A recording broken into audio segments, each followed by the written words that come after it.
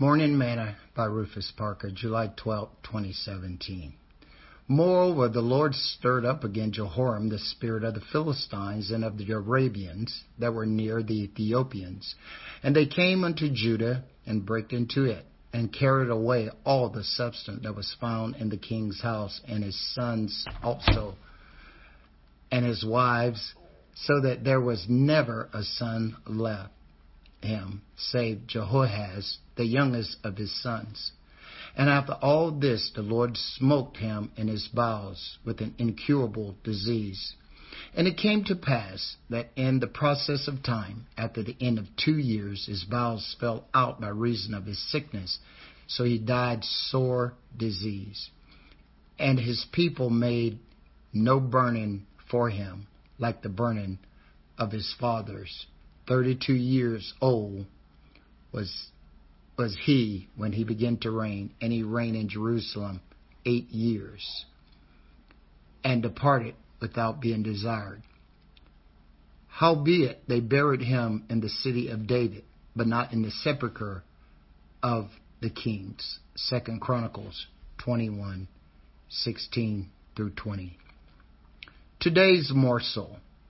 I have conducted and attended quite a few funerals lately, and I'm often taken aback of those who are departing with no respect or honor.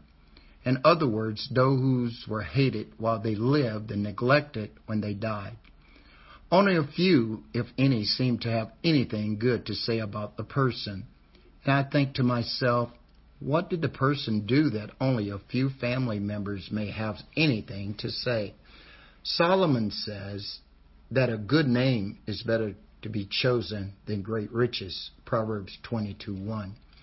The children of Israel lamented for Moses for 30 days. David lamented over Jonathan and Abner. Yet we read that Joram was buried in disgrace. He reigned but 8 years and then departed without being desired. To show what little affection or respect they had for him, they would not bury him in the sepulchre of the king of his fathers. Their memory of him was far from being sweet and precious to them, and therefore they did not honor him with any kind of sweet odor or precious spices showing they desired him. Nobody valued him while he lived, and none lamented him when he died. Sad. What legacy are you leaving? What will others say about you? Will others raise up and call you blessed even when you are gone? Sing. Lord, prepare me to be a sanctuary, pure and holy, tried and true, and with thanksgiving I'll be a living sanctuary for you. Thought for today: a good name will follow you to the grave.